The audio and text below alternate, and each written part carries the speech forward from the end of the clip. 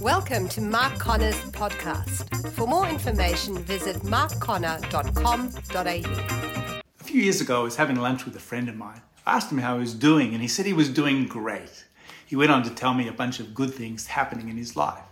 He then asked me how I was doing. I hesitated at first. Will I do the great, or will I be honest? Decided to be honest. I was doing it a bit tough lately, and I told him about it. You know, the depth of our conversation changed immediately. When I was finished, he thanked me for my openness. Actually, near the end of our time together, he admitted that he was actually going through some challenges too, but he didn't have the courage to tell anyone. Authenticity is very important. It's about being honest, real, and transparent. No mask, no hiding, no pretending. You know, that's not easy.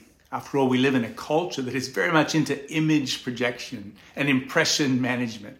We have a strong tendency to want to hide and to want to look better than we really are.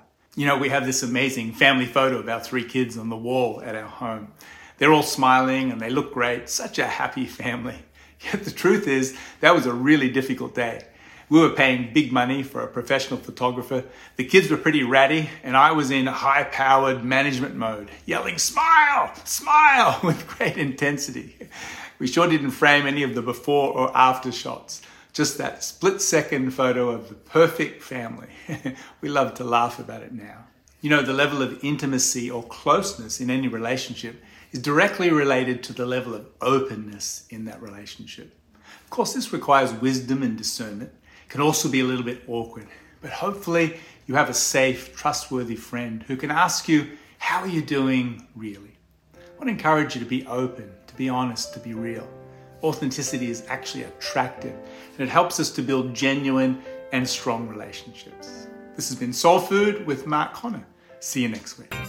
We hope you enjoyed today's podcast. For more information, visit markconnor.com.au.